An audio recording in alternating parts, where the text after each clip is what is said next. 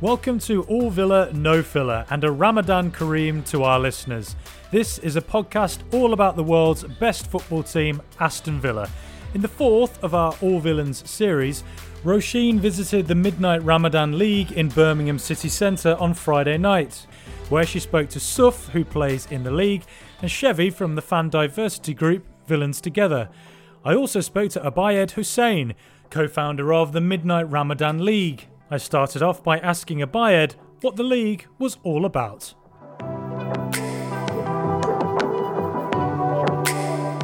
It's a league, a football provision that takes place between midnight and 2 a.m. in the morning, and there's reasons for that. So the reason it's from midnight till 2 a.m. is if the people observing Ramadan or fasting within the Islamic religion.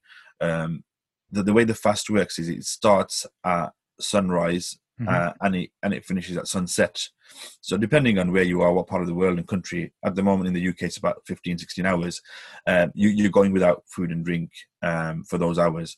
And then after sunset, when you break your fast, you have a number of religious rituals that you have to do. There's prayers. There's a shorter prayer and then there's a longer prayer. And that can last up until about 11:45, 11:50 p.m. or up to midnight, basically. Yeah. And then from midnight till now, which is around till sunrise at the moment, which is about 4:15 a.m. in the morning, you have this period where you can eat, you can drink. If it wasn't COVID, you could go and meet friends. You could go to, you could go to restaurants, because most of those businesses would open later and stay open later in the evenings as well for the customer base. So you'd be able to do that. So we just thought on the weekend. It doesn't conflict with any of your religious duties. It doesn't conflict with taking people away from the mosques if they need to go and pray at the mosque. And it comes at a time where a number of young people are most probably going to be bored at that time because there's no provisions. The goals are going to be closed. The power leagues are going to be closed. The gyms are probably going to be closed. Yeah. There's literally nothing for you to do to keep fit and healthy and meet your friends in a safe environment. And that's the reason why we chose those times, because we knew people would be awake. And again, it was not catering only for the Muslim community. It's open to literally anyone that wants to play football on a Friday night at midnight. And that's what the concept was. And it just turned out to be amazing. It was a pilot, and it's just constantly moving. It's a very interesting concept. And how many people did you manage to get involved with it, considering it is at midnight? So obviously it's not going to be convenient for loads and loads of people, but how many people got involved? I mean, initially in year one, when we did it, the beauty of it is Aston Villa Football Club is in the heart of B6, the heart of the South Asian community. Yeah. Literally, I think it was 4 years ago, we put out the ad. Funnily enough, someone actually reshared to me on Facebook today from a Facebook story the ad that was put out in 2017 that I put out saying recruiting for teams for the Ramadan League. And I think it was within 4 or 5 days at most, every space was taken. Each team had 10 players each, so you had like 80 players, 100% turning up. And it's shocking me, because to make the next statement I'm just going to tell you about is because it's pre-COVID. This, we're all living in this COVID world now. Yeah. We used to have around 250 to 300 spectators just turning up just to watch. Not that the games were like amazing or anything, or there were any superstars on show.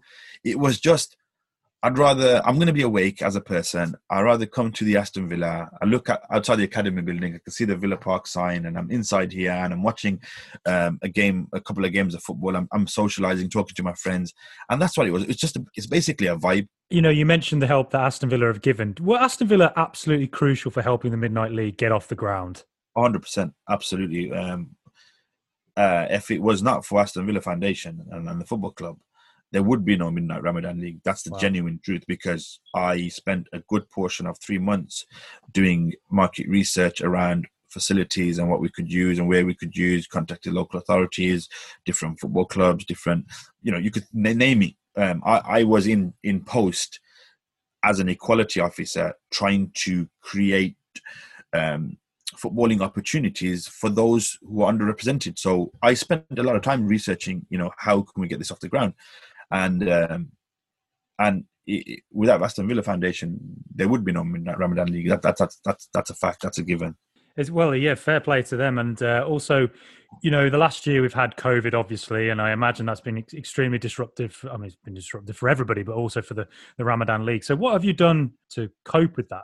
What we did last year during the pandemic was we did the Midnight Ramadan show. So we had a similar Zoom like this, where we'd invite professional football players who'd come on the show, and I'd interview them, similar to kind of like a Jonathan Ross type talk show, where I'd interview them, speak to them, ask them questions about Ramadan, ask them about football, colleagues that they played with who were fasting, etc., etc. And then there'd be a 20-minute Q&A available for all those who have joined on the Zoom session. So young people could, got to meet some of their idols, some of their players that they really, looked up to, and they could physically ask them the questions. It was very different to the normal Instagram stuff that was happening, because with Instagram lives and Facebook lives, you can't really interact physically. You're just writing a question and then someone's asking the question. With the Zoom, it was the people and the young people that were on the call. They could ask the players, they could ask the player, the professional footballer, the questions themselves and get a response back. And we did that for an hour, and then the last hour we did an online workout, and we had we're running competitions,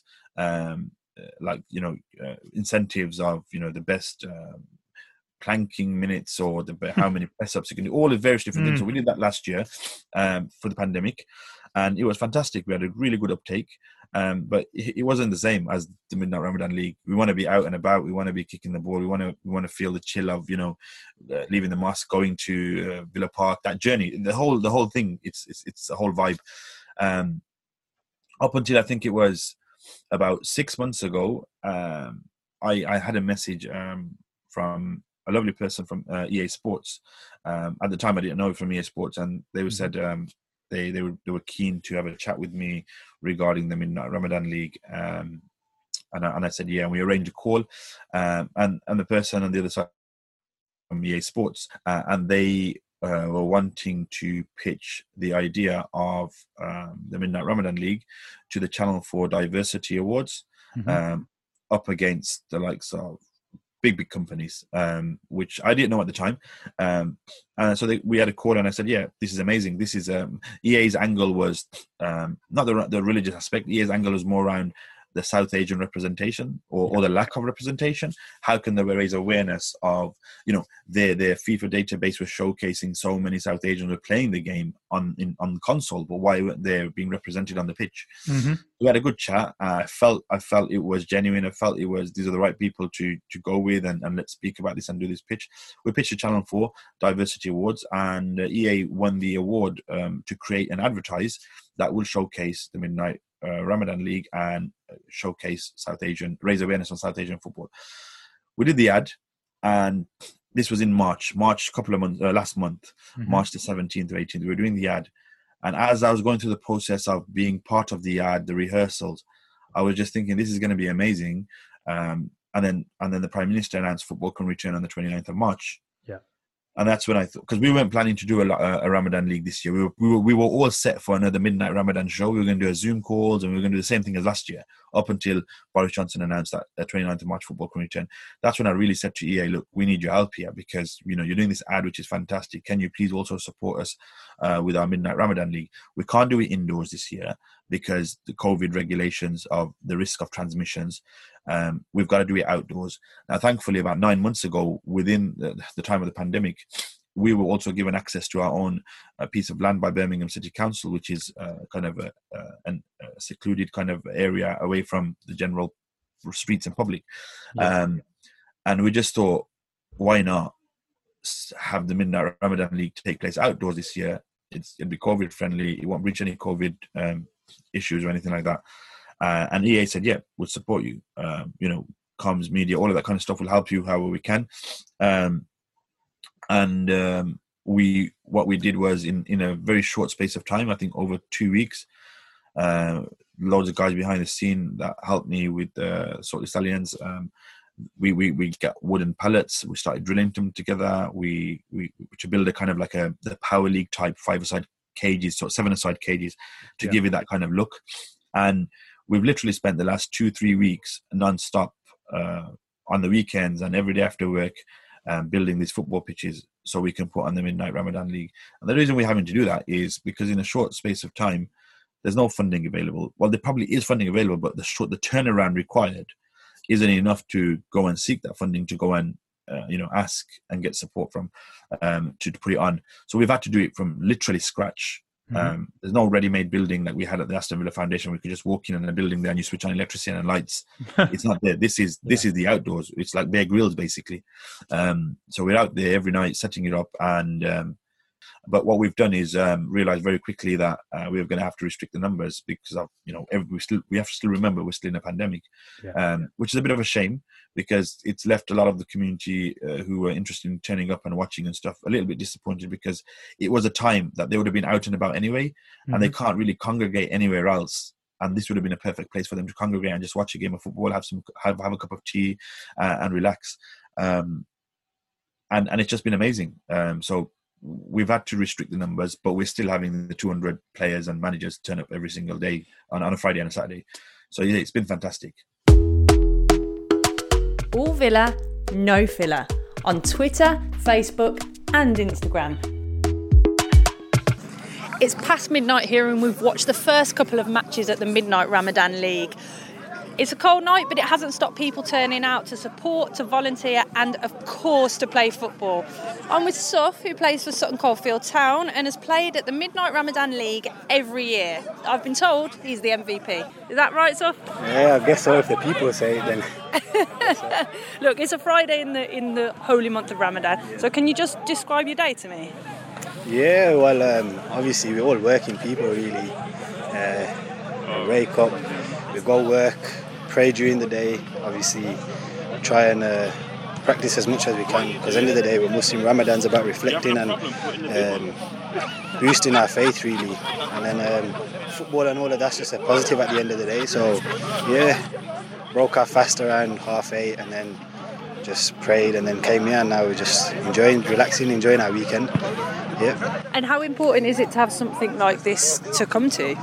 Yeah, it's very important, like I said, because in Ramadan it's hard, although we do it whilst we're fasting as well, but when you're not fasting it's just a lot more easier, if you know what I mean, and it's a good vibe, like you see all your friends and stuff and everyone gets together, and it's competitive as well, and that's what everyone likes about football, so it's a big positive. It's a big positive. Yeah, it's a great vibe. It's a great community vibe, actually. And we were talking before about the lack of opportunity, really, in football for people in this community. Why do you think that is? I think the thing is, before there was a lack of opportunity, and obviously everyone just sat back and just thought, yeah, you know what, there's no opportunity, so we won't go out there and find. But now, like Ramadan League, Saltley Stallions, a lot like Villa, a lot of people in the community. There'd be too many names to mention, but a lot of people are doing their best to try to put on opportunities for us. So it's just about getting out there, really, and exploring. So, but I think slowly people realise, and there'll be a big influence of South Asians in football, definitely. You found your opportunity to play outside of this community in Sutton Coldfield Town, but I hope you don't mind me saying you're going to train to teach here, and you're going to train as a PE teacher. How will you? Well, what influence do you think that you'll be able to have in that role? Hopefully a positive one. Like I said before, the kids in this community, we grew up the same as them. We face the same barriers, so we know what they go through. Obviously, there's a lot of negatives and there's a lot of positives, but sometimes, obviously, the negatives get overshadowed. And I think people like us in these communities, when we grow older, it's just we can just be role models for these people and relate to them more than just teaching, and build a bond, just on a different level as well, just to make sure these kids, pursue their goals. Fantastic. Right, Shebi's here too. He's from Fan Diversity Group Villains Together. Look, Shebi, this is a huge success. Are you proud that Villa was so instrumental in setting this up? Well, to be honest, yeah. I mean, it started at Villa Park at the academy. I actually played in it a couple of years ago. But I think it's like Suf said, it's a really good initiative, gets everybody involved, something to do and look forward to as well. So quite proud that my club had something to do with it, to be honest. Yeah, you talk about looking forward to it. Why do people enjoy it so much? I think, like Suf said, it's something for people to look forward to. Everybody's had a sort of a long, hard day, wake up, go to work, other duties, praying during the day. And they've timed it in such a way where it's playable after the prayer. So, like I said, it's convenient, it's local for everyone, and as you can see, it's a big turnout. It's well popular as well. So yeah. And your group is affiliated with Villa, and it works to kind of increase diversity in football. Is Villa doing enough? Oh, absolutely. I mean, we're quite close in terms of working with both the foundation and the club itself. So we're quite actively involved in the community, such as this. But generally, I think, it's heading in the right direction. So it's looking good, to be honest. So yeah, and just quickly, can I get a forecast for the result? Villa Everton. Yeah, the big Kazoo derby. Well, it's going to be a tough one. It is going to be a tough one. I always say it's the oldest fixture played in the English football. So I'm going to be realistic. I think it's going to be a draw. I'd love to see a win. I can't see Everton. I think they're a bit topsy-turvy. I know they beat Arsenal, but I think anybody can beat Arsenal at the moment. So I'm going to go for a draw. Okay, fantastic. Well, thank you, Shemi, and thank you, Suf. No problem, thank you.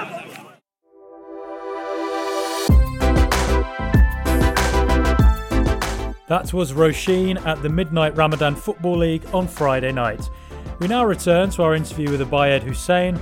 I asked him about the Saltley Stallions, a team he established in 2011 in the wake of the Birmingham riots. I remember in the 2011 riots, we were walking through city centre, a few of my friends, and we'd seen some people in the city centre that we knew and we recognised from primary school and secondary school, and they were part of the kind of like, I don't know if looting is the right word, but they were part of the situation that was happening at the time.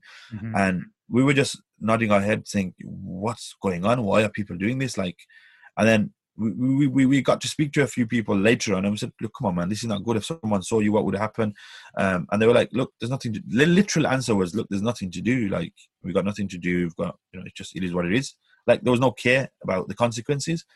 And that's when we said, look, we need to do something a bit more. Like, we need to create, let's create a football team. Let's kind of focus on branding it, making it look professional, make it attractive. People can come and take part.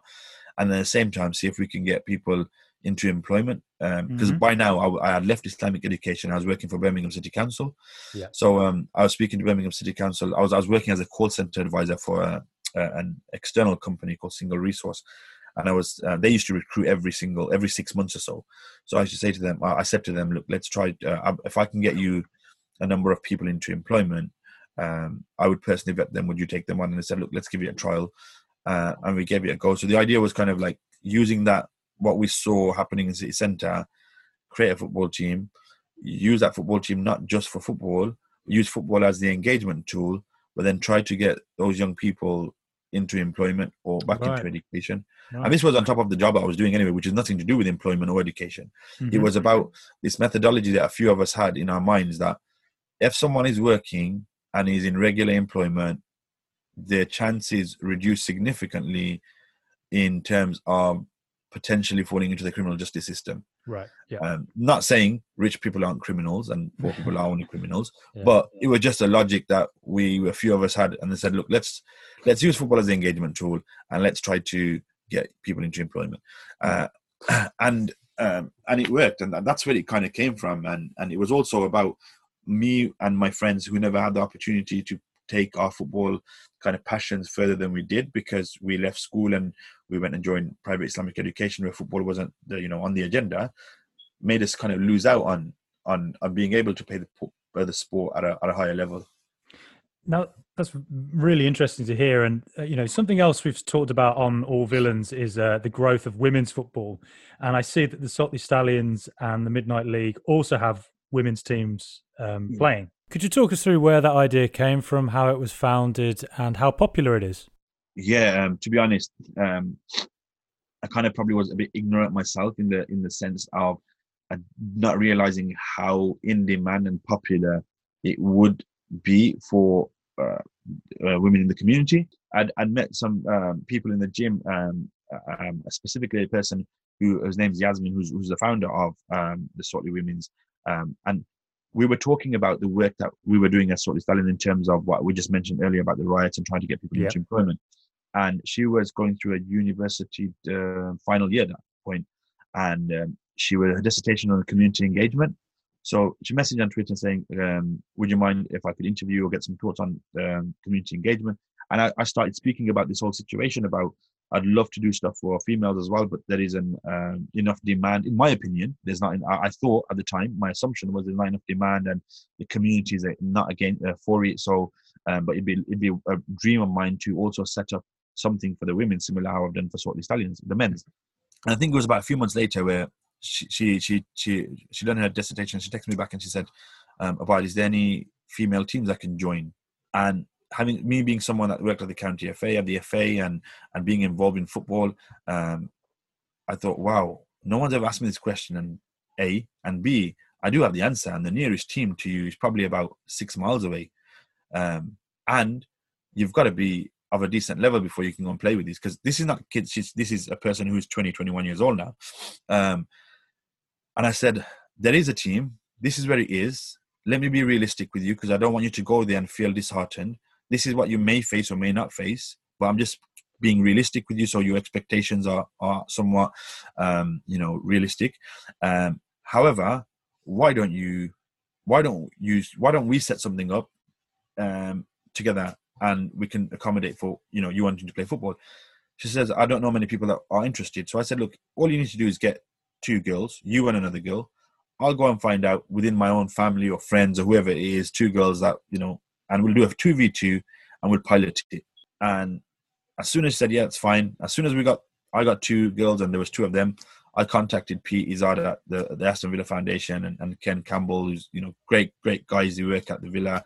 And I said, guys, I want to just trial this pilot, this girls program that we're trying to start at Saltley. They said, yeah, let's give it a go. And we turned up. The doors opened up at 11 a.m. for us, and there was 4 girls, and I got a coach in, a female coach that I knew for a number of years, and she came in and delivered a session to 4 girls.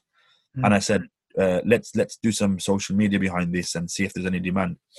And I tell you no lie, I think we spent 2-3 days just putting some general ads out, like posters, girls football sessions. Within a week, we had 70 sign-ups, girls interested in taking part. And that's just not girls from this, South Asian community, just any girls that were 16 and over.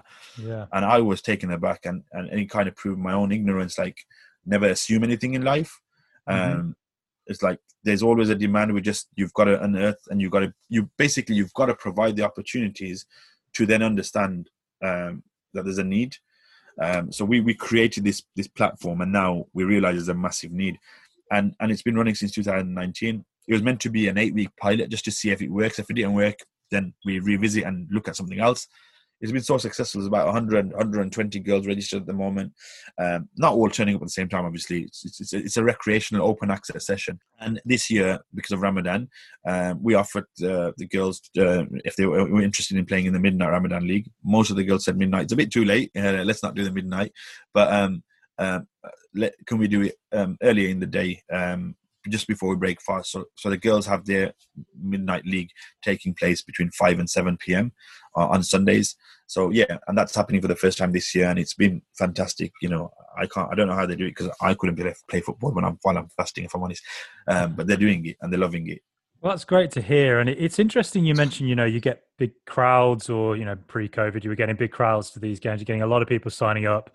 I remember playing in and around Birmingham when I was a kid.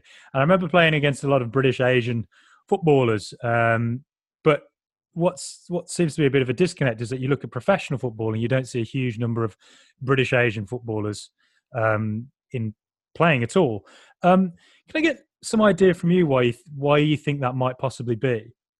I go back to a question when I was asked by Sky Sports 2 years ago about when they asked me, and everyone asks, why is there lack of South Asian professional football players? And I answer back saying, why are you asking, why is there a lack of professional football players?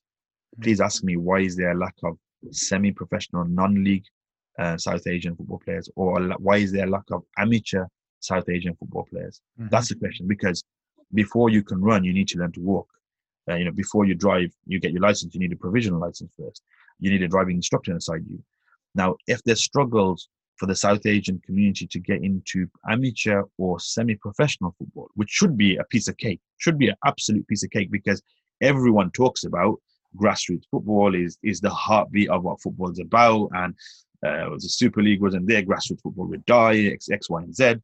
If the South Asian community can't even get into amateur or semi-professional football, what chance on earth do they have getting into the professional game, where it's 150 times, a million times harder to get in because of the various diet and the regimes and the training and the ability and all of these various different things that you need.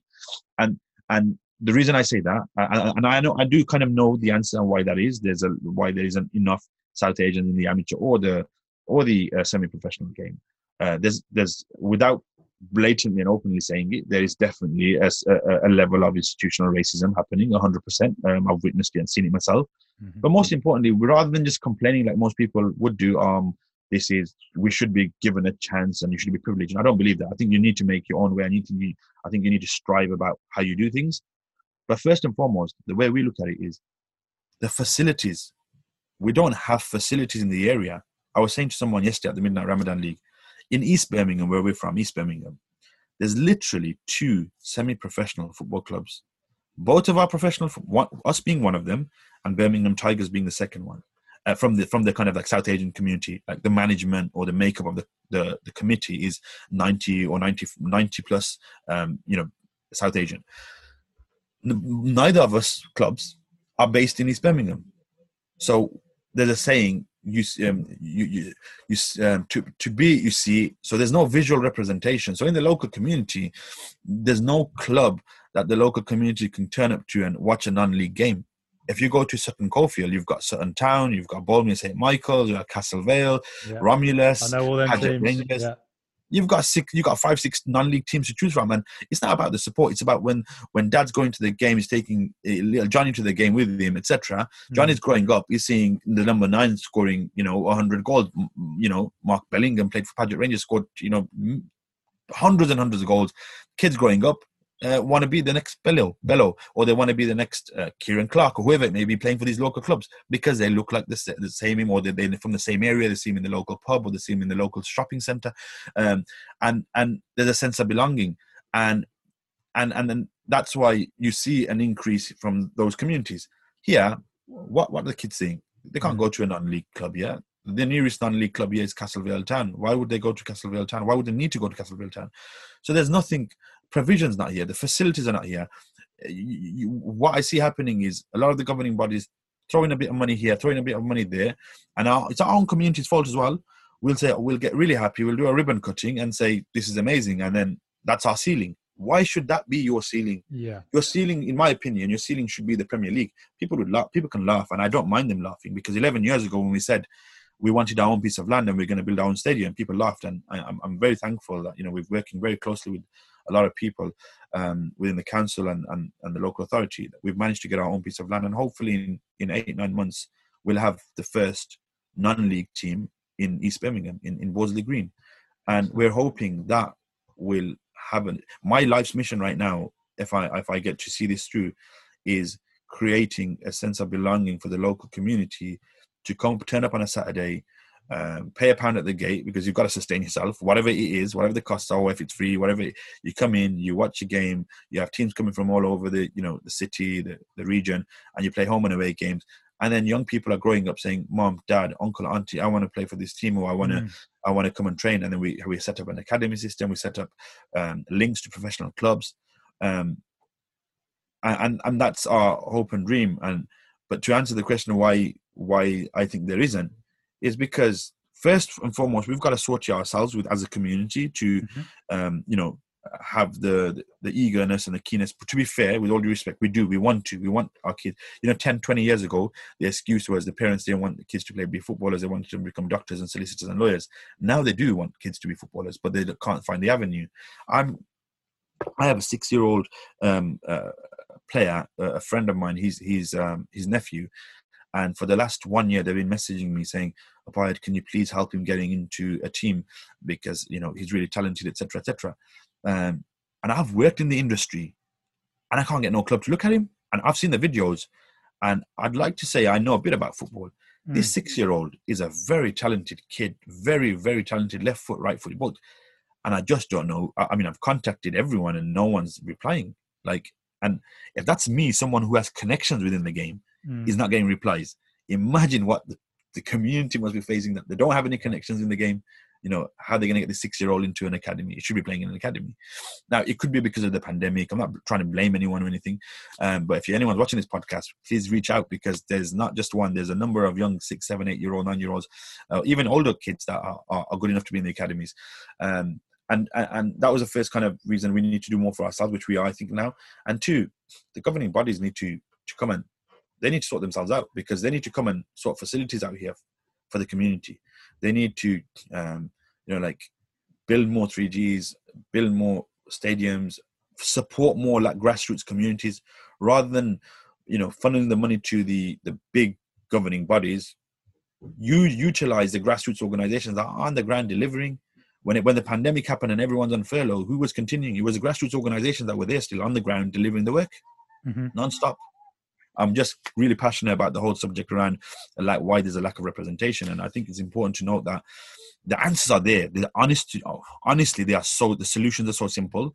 They're it's not rocket science. We don't want to see another manual. We don't want to see another strategy. It's so simple. It's about space and locations and supporting those spaces and seeing it through. That's it. And you will see within 4 or 5 years a change. You will see we're already seeing it. There is, to be fair, the FA are doing a lot of work behind the scenes around the Asian inclusion plan. There's some genuine people doing stuff behind the scenes. But I've worked in the industry as well. There's only so much you can do before you face barriers and hurdles, and those are the things that need to change. I was going to ask you how optimistic you felt about how it's going to grow for British Asian footballers in the next few years, because we have seen, say, Arjun Raiki come through at Villa in the youth team and starting an FA Cup game. Now, who knows where his career goes, whether he'll make it into the Premier League or perhaps lower down, but at least that's like some form of representation. So when you saw Arjun Raiki starting for the Villa against Liverpool earlier this season, did it give you a sense of hope that things can change, or is it just one? I'm a Liverpool fan, and when I saw Arjun in the lineup, I was like, wow. I'll be honest, totally honest. I don't know much about the academy players, but his name obviously rang out, stood out straight away. I was like, wow. If he's starting, there's got to be a reason he's starting. And he was fantastic in the game. He was really good. And I would say there is, I can see a change. But before even Arjun, there was Issa that was at Villa. Issa Suleiman. What a fantastic young man. What a fantastic footballer. I've witnessed him, watched him on the telly, England under 17s, Euros winner. But what happens next? Do you know what I mean? Like,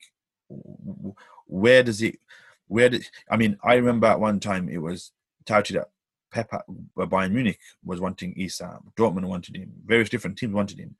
And then all it takes is a change of a manager at a club in a time where it's a relegation battle and a manager goes with trusted players that he knows, and they come in, and the player that was about to get in is then knocked back. And I'm not saying that's what happened to Issa. I'm just saying generally, theoretically, that happens. Look at Issa now. He came through Villa. He was taught everything at Villa. He's now playing at Vitória Guimarães in Portuguese Premier Division, and he's absolutely bossing it. I wouldn't be surprised. I don't want to put any pressure on him as to what. I'm not going to say anything. Let him do his thing. But Issa is the biggest role model. Issa is the man for me. He's from Birmingham. He was nurtured and developed at Aston Villa. He's not given up. He's going, and it's the same with Arjun. And I hope he makes it. I hope he gets all the way through and gets the support he needs. And if they feel that he can't get to the first team, etc., there's people out there that have gone through the same journey. You can reach out to them, but I'm not even talking negative. He can make it. Of course, he can make it. And it's I can see definitely a shift, that there is a change happening, but it's not quick enough. It can't be this slow. If you pull out the statistics, how many South Asian people are in the UK, and how many are playing football? It's not happening. There's something not going right, and I don't know why that is, but it needs to move a lot quicker than it is, in my opinion. Well, that's it from us today. Thanks a lot for joining us, Obaid. It's been absolutely fascinating. I really could keep talking for hours. It's a really, really interesting topic. Awesome. Thanks, Francis. And goodbye from me. And as ever, come on, Super Aston Villa.